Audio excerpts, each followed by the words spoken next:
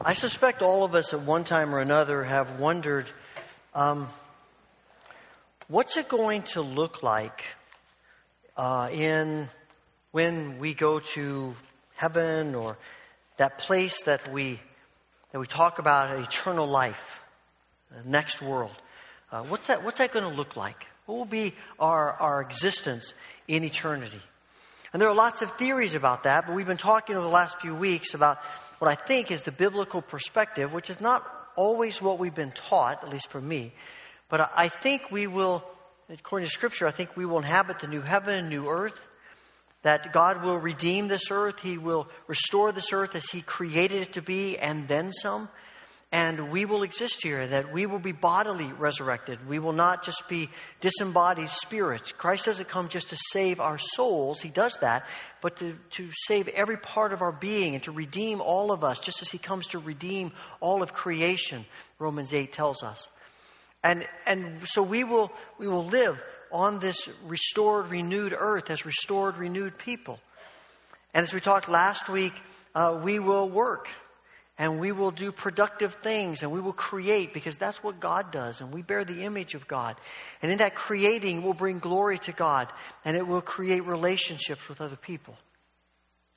One of the things that I think might be difficult for us to think about is about possessions in heaven. Possessions in eternal life. I would suspect most of us think that probably won't have any. There won't be any possessions at that time. I think maybe there will be. I mean, we are creating, right? If we're creating things, we're going to have things that we've made, that we have brought to life. And so, in some sense, I think we will have those. And when we look at Revelation chapter 21, we find at the end of this chapter, John says, I saw no temple in the city, for the Lord God Almighty and the Lamb are its temple. And the city has no need of sun or moon, for the glory of God illuminates the city, and the Lamb is its light. And the nations will walk in its light, and the kings of the world will enter the city in all their glory. And the gates will never be closed at the end of the day, because there is no night there. And all the nations will bring their glory and honor into the city. And you look at Isaiah chapter 60, and Isaiah says in the end of that chapter, no longer will you need the sun to shine by day, or the moon to give its light by night, for the Lord your God will be your everlasting light, and your God will be your glory. It's virtually the same words. Your sun will never set, your moon will not go down, the Lord will be your everlasting light, the days of mourning will come to an end. All your people will be righteous, they will possess their land forever, for I will plant them there with my own hands in order to bring myself glory. And the smallest family will become 1,000 people, and the tiniest group will become a mighty nation. At the right time, I, the Lord, will make it happen. And then if you jump back to verse 9 or 8, he says, and what do I see like flying like clouds to Israel, like doves to their nests? They're ships from the end of the earth, from lands that trust in me, led by the great ships of Tarshish. They're bringing the people of Israel home from far away, carrying their silver and gold. And they will honor the Lord your God, the Holy One of Israel, for He has filled you with splendor. Your gates will stay open day and night to receive the wealth of many lands. The kings of the world will be led as captives in a victory procession. It seems like people coming to that eternal city are bringing things with them. When he says the kings of all the nations will bring their glory to the New Jerusalem, it seems as if he's saying they are bringing their possessions. They're bringing their wealth. All the things that they have, they're bringing them for the glory of God. It seems to me that there will be possessions there. There will be things that we will have. And in fact, Richard Mouw says that his impression from the biblical teaching is that the New Jerusalem will be a place of commerce. And people will bring vessels and possessions and things that they've created and made. And he goes on to say that when we think that God says in Psalm 78 or 48 about destroying the enemy and all the ways in which they may come against Israel. And yet the same ships of Tarshish that are mentioned there are mentioned here. And he says, I think the answer is that when we talk about destroying or breaking them apart, he said it's that same sense of the earth passing away. It's redeeming it. It is purifying it, not obliterating it. And he said it will be a breaking of the nations and a breaking of the things that we have, not like breaking a vase, but like breaking a horse. Taming it, purifying it, making it good. And I think that's hard for us because we tend to view possessions negatively. If you've grown up in the church, we hear over and over again about, don't get tied up in possessions, and your possessions are bad, and you need to, continually give up your possessions. And so we create, I think, often this negative spirit about it because, quite frankly, possessions can become idolatrous to us. They become idols to us. But the reality is, it's something we all deal with because we all have possessions. We all have stuff. And we spend a lot of our lives keeping track of our stuff. When I was in high school and college, George Carlin was a famous comedian. And he you have to listen to him with a little bit of discretion, as you do a lot of comedians. Sometimes his language isn't the best, but he's got some insightful ideas, and he's pretty funny about it. But I remember this thing he did about stuff. And he's talking about how, he said, I don't know about you, but I always want to know where my stuff is. He said, really, isn't that what life is all about? Taking care of our stuff? Isn't that what your house is? Isn't it just a place for your stuff? Your house is just a pile of stuff with a cover over it. It's just your stuff. And we leave our house and we lock the door because we don't want anybody come and take in our stuff. Because when they come, they always take the good stuff. They don't take the junk that we leave out for them to want them to take. They take the good stuff. It says nobody wants our 4th grade Longhouse project. Right? Nobody wants that. They want the good stuff. And we lock it up. And he said, isn't it fascinating? We have a whole industry we've created protecting our stuff and storing our stuff. Why? Because our stuff is important to us. And we all have our stuff. However rich or poor we may be, we all have stuff. And we get so enamored with stuff, it's really hard to think that it would be in heaven. It would be in that new heaven and new earth, the place of eternity. But that's because we look at it and we say, well, it's bad. But the reality is our possessions, they're not good or bad. They just are. The problem is our attitude about them. And how we view them and how we use them and what we do with them. That's the issue. Possessions are a gift of God. I think we forget that sometimes. Whatever we have, God has given us because God loves to give. When Adam and Eve in the garden, he says over and over again, I give to you, I give to you, I give to you. He says to Abraham, I give to you. He says to Moses, I give to you. At Israel, I give to you. What's the great promise that God gives to Israel that gives them the impetus to come and leave Egypt and think about where they're headed? He says, I have a land that you're going to possess that I'm giving to you. You have a place. I'm going to bless you with all kinds of wonderful things in that place. And you're going to have all kinds of great things because they're gifts from me. Our possessions, however they come to us, are gifts of God. The problem is we corrupt them. I mean, that becomes the issue, that we corrupt our possessions. And now what God gave to us, what was a good gift, we twist and turn like we do everything else.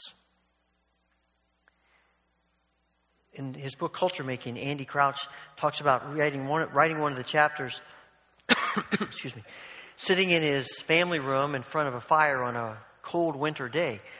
And he said, I stopped writing for a second and I was watching the fire. And he said, I love watching the fire in the fireplace. I love the visualness of it. I love the crackling of the flames and the wood.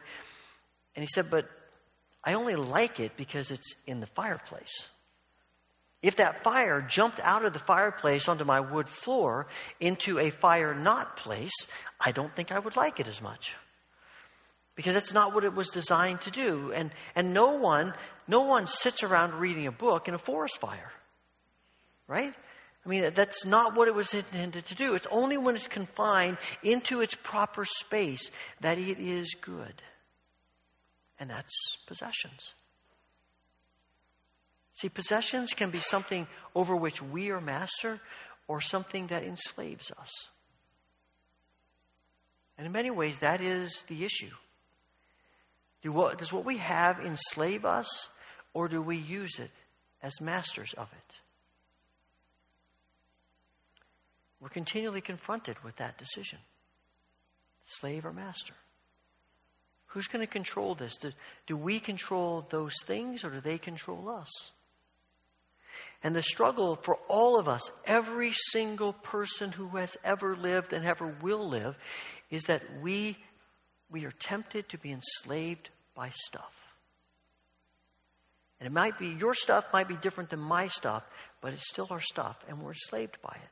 We are continually tempted to let it run our lives instead of using it for the good that God intended it to be. And so Jesus says in Matthew 6, look, you cannot serve two masters. You think you can serve the master of God and the master of mammon or money or things, but you can't. Because you'll end up either loving the one and hating the other, or despising the one and being devoted to the other, but you can't love both. It's just impossible.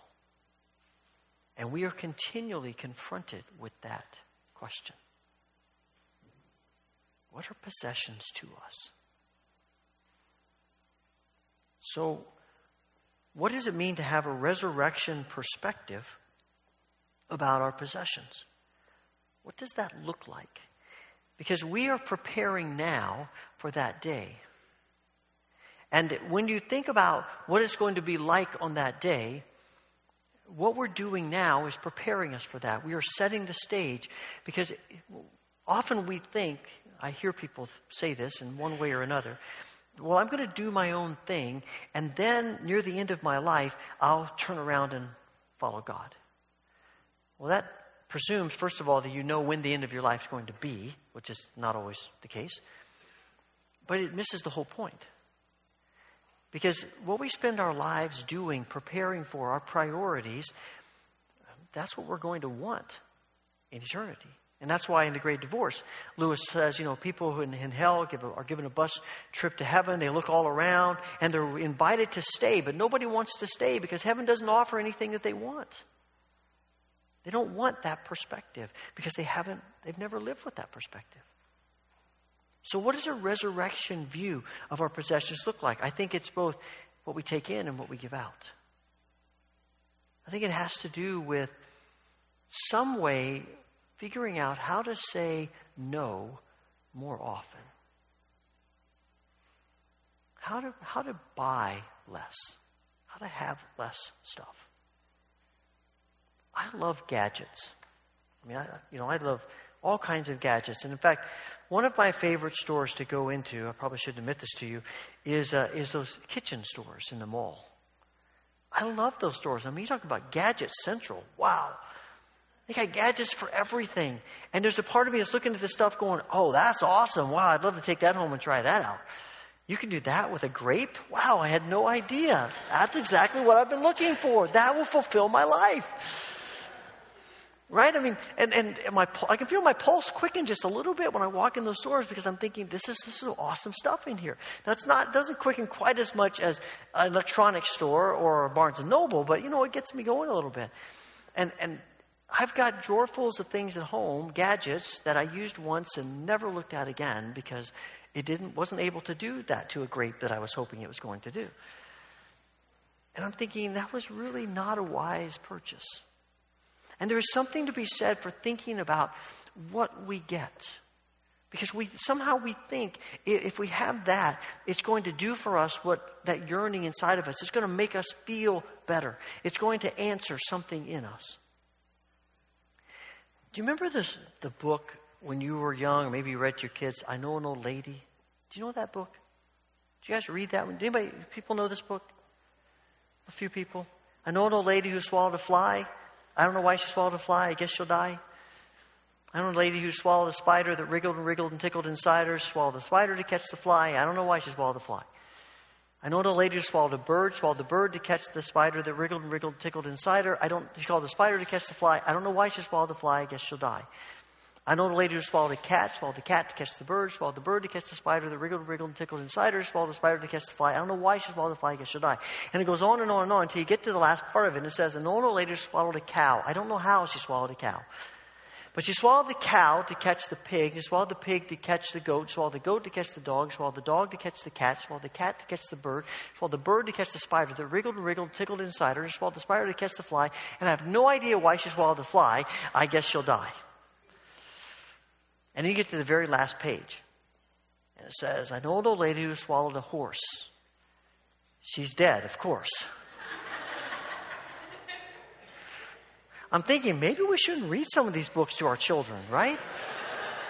Like Grimm's fairy tales. No wonder they have nightmares at night. Horses and cows and stuff, you know what you mean? I'd not really thought much about that story until I read Matthew Sleeth's book, Save God, Serve the Planet. Serve God, Save the Planet. And he said that story really is in many ways a metaphor for our desire to consume, thinking it will do for us what it can't do. I don't know why, it doesn't say why the woman swallowed the fly. That's one of the questions of the book. But something in her says, I've got a problem here and it needs to be addressed. And I think something bigger will address it.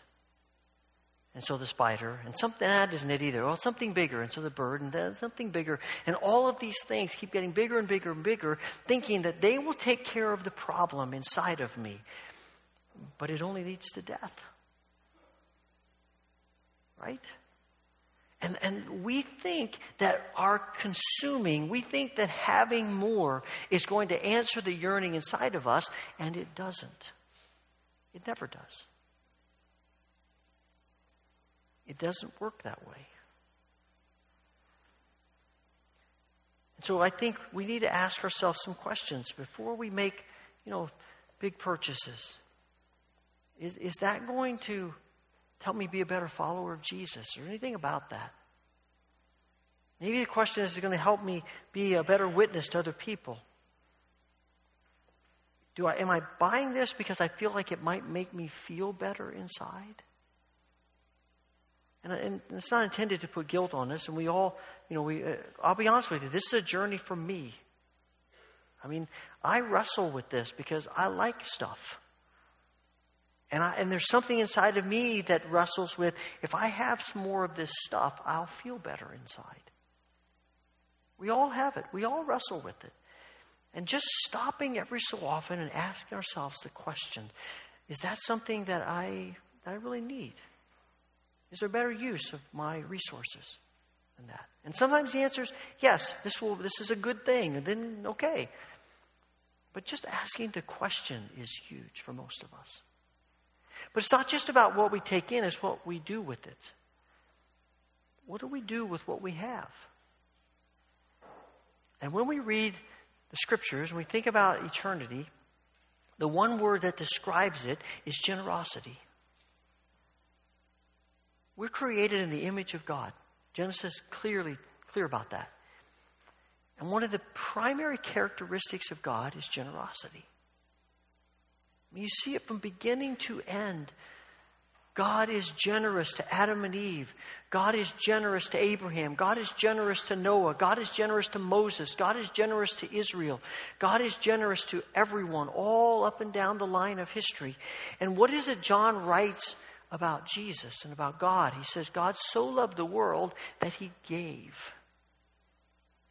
Generous. It is the nature of God. And when we get to our eternal existence on the new heaven and new earth, what will define every single person there is generosity. Because generosity looks like God, and that brings glory to God. We will be generous. We get a glimpse of that in Acts 4. The picture of the early church. These are people who are filled with the Spirit of God. So you would expect what comes out of them is God. And what does it say? They were all united in one mind and heart, and they had everything in common. And whenever any need arose, they shared. Their whole perspective was, what's mine is yours. Period. We're in this thing together. What's mine is yours. They shared everything they had. Paul writes to Timothy and talks about helping people take on this aura, this mindset of being ready to share with anyone. These are people that don't have to think about it so much. It just comes out of them. It's just who they are. It's the Spirit of God at work in them.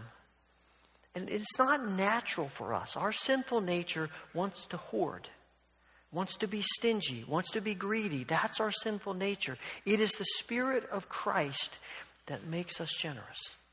And we give.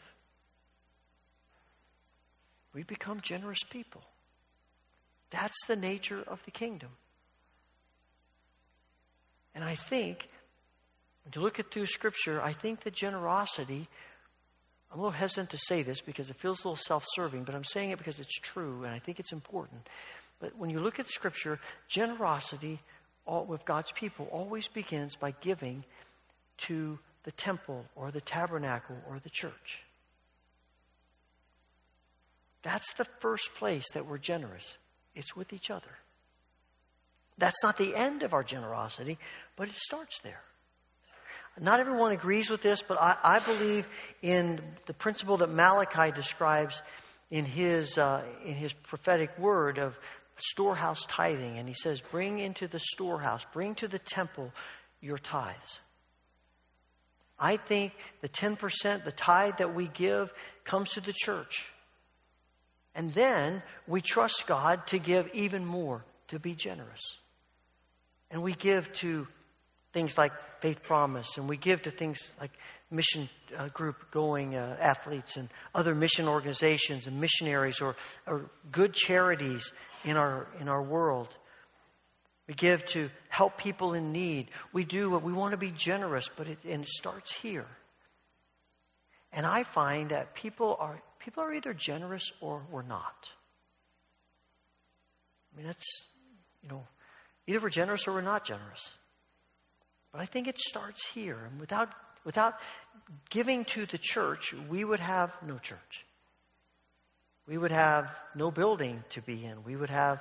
If we had a building, we wouldn't have lights and heat, and we wouldn't have a place to teach our children and our youth, and we wouldn't be able to run a food pantry, and we wouldn't be able to help people who are getting their heat turned off. We wouldn't have any of those kinds of things if we didn't give to the church.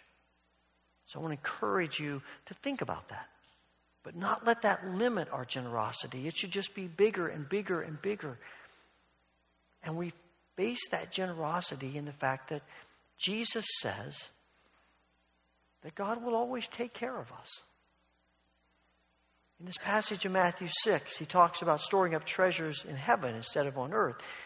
But he also goes on and says, your heavenly Father knows that you need food and clothing and shelter. He knows all of that. He'll take care of you. He'll take care of you, and you have to trust him in that. And in that eternal existence, we will be generous because we will trust God implicitly. And our generosity and our trust is really just reflecting the nature of God. But it's not easy to be generous. We want to hang on to things. And sometimes it feels like a legalistic burden. And that's not my intent. It's one of my prayers all week was, Lord, I don't want what we talk about today to come across as making people feel guilty or to feel legalistic or to feel burdened. Because the reality is, when we live with the spirit of thoughtfulness about what we get, and we live with a spirit of generosity about what we have, there's not guilt and there's not burden. There's freedom. There is great freedom in being generous. There's great freedom in giving. It is the freedom that God gives us to be released from enslavement to stuff. It's a gift of God. And we are set free from the chains of things when we have a spirit of generosity and when we think about the things that we are getting. I was thinking about that recently as about a year ago, we were in the middle of just finishing up the office remodel. And there's some generous gifts that were given to the church. We were able to do that. And it looks nice. If you haven't been over there, I mean, it's wonderful. But all of us in the process of this, we added a conference room and we added an extra office. And in that process, everyone's square footage of office changed a little bit. And my office went from being about 375 square feet to about 150 square feet. And while I was certainly in favor of the remodel, I thought it was a great idea, there was a thing in the back of my mind going, ooh, boy, I don't know how I'm going to do that. That's going to be hard. And I'd go over there and I'd look at the studded walls and look at this roof space and think, man, this is really small. Ooh. Because there's something prestigious about having a big office. You know, people walk in and go, ooh, you must be important. Look at this big office you have, right? And it just had a lot of space. I had like 28 linear feet of bookshelf space, and now I was going to be down to 19 linear feet of bookshelf space. And I had 6 file cabinets in that office, and I can guarantee you, if you put 6 file cabinets in my current office, you would hardly be able to move around. So it forced me to think about that. So I went through my books, weaned through a lot of them, gave a lot of them away. With the help of some other people, digitized all my files. I had couches in there, which came in handy sometimes for larger meetings or for, thinking later in the day. And, I didn't have any of that stuff. It's 2 chairs. And I was concerned about that transition, to be honest with you. I've been in that office about a week, and I'm thinking to myself, and now after a year, nothing has changed. I love, love, love my new office. I wouldn't go back for anything. In fact, I keep thinking, why didn't we do this 10, 15 years ago? First of all, the space. The other space was more like a meeting room. This space feels like a place to think and to study and to pray. There's just something about the size of it. And I have plenty of room for my things I need. And it was freeing to be able to downsize. I didn't need all those books. I didn't need those file cabinets. I didn't need all that furniture. And there's something freeing about that I didn't know was going to happen to me until it did. And it really inspired Cindy and I to go home, and we started going through our stuff. And if you come to the garage sale, the yard sale down at the fire hall in a couple of weeks, you can take some of our stuff home with you, and it could be your stuff now, right? But we both said it is so freeing to just let go. Something about holding things lightly. And I find that when things break, and when things get lost, and when something happens to stuff, I'm a lot less exercised about it. There's just something about letting go that brings freedom. Think about a little child with their hands around their toys saying, mine, mine, mine. Do you see joy and freedom on their face when they do that? No. Fear, anger, anxiety, right? And yet how often do we do that as well? In his book, when the game is over, it all goes back in the box. John Ortberg, it's a great book. He has a title. One title of one of his chapters is, Remember, Your Stuff Isn't Yours. The more I've thought about that, I think I disagree with him. I think our stuff is ours. I think God gives it to us. And God says, look, it's yours. I'm giving it to you. You look at Acts chapter 5. After they talked about the disciples sharing everything and people are selling fields and bringing the money, Ananias and Sapphira sell a field, bring the money, and lay it at the disciples' feet and say, here it is. Here's everything. And what they don't tell them is, we kept a lot back. And so they lie to them. And Peter says, why'd you do that? It was your field. You could sell it or not if you wanted to. And it's your money that you got from it. Do whatever you want with it. It's ours. What we forget is that what we do with it, we're going to be held accountable for. And what we do with it reveals what's in our hearts. And what we do with it shapes who we are. And so in that sense, Ortberg is right. So my question is, if in eternity we have possessions and we treat them with generosity and openness and spirit of sharing and giving to bring glory to God, what's stopping us from starting that now? What's stopping us from living in that freedom now? Heavenly Father, thank you so much for your grace and mercy in our lives. For all the gifts you give us, we are grateful. This morning, Father, we come to this time of prayer and recognize not only our needs and your grace to us, but also the needs of so many others. So this morning we pray for all who are grieving. We pray for all who are struggling with hurt and pain and the variety of ways that comes to us. We pray, Father, for all of the needs and the burdens, worrying about the future that's out in front of us as well. Lord, we pray for our church, and we thank you for this church. We thank you specifically for the elders of our church and their leadership, and we pray to continue to lead them and guide them as they lead us. We pray, Father, for the churches around us, and we think of the St. Paul's Lutheran Church and Angelica and Pastor Hoyt.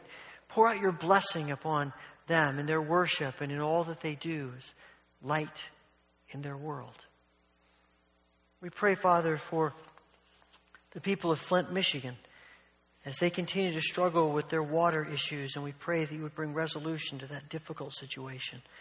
And we think about the bigger world. We pray for the people of Ecuador who just experienced this earthquake, and almost 100 people so far have died and many other injured and so much damage. And we pray that your grace would be present there and that your church and your people would be a presence for you there. Father, we pray for the teams and the students that were going out on trips this summer. May your blessing rest upon them as they raise support and as they go. And may these trips be life-changing for them. And Father, we pray for all the Global Partners missionaries who will be coming to Houghton this summer. We ask that this will be an awesome time together of fellowship and learning and walking with you. And Lord, we pray for our brothers and sisters in Nigeria. So many attacks and murders, persecution, difficulties, threats. Keep them close to you. And as they attempt to bring some resolution and recovery, may their hearts reflect your grace. Lord, thank you for being with us today. Thank you for your Spirit upon us. Give us your heart. And in doing, may we find your freedom and your joy. And we pray this through Christ. Amen.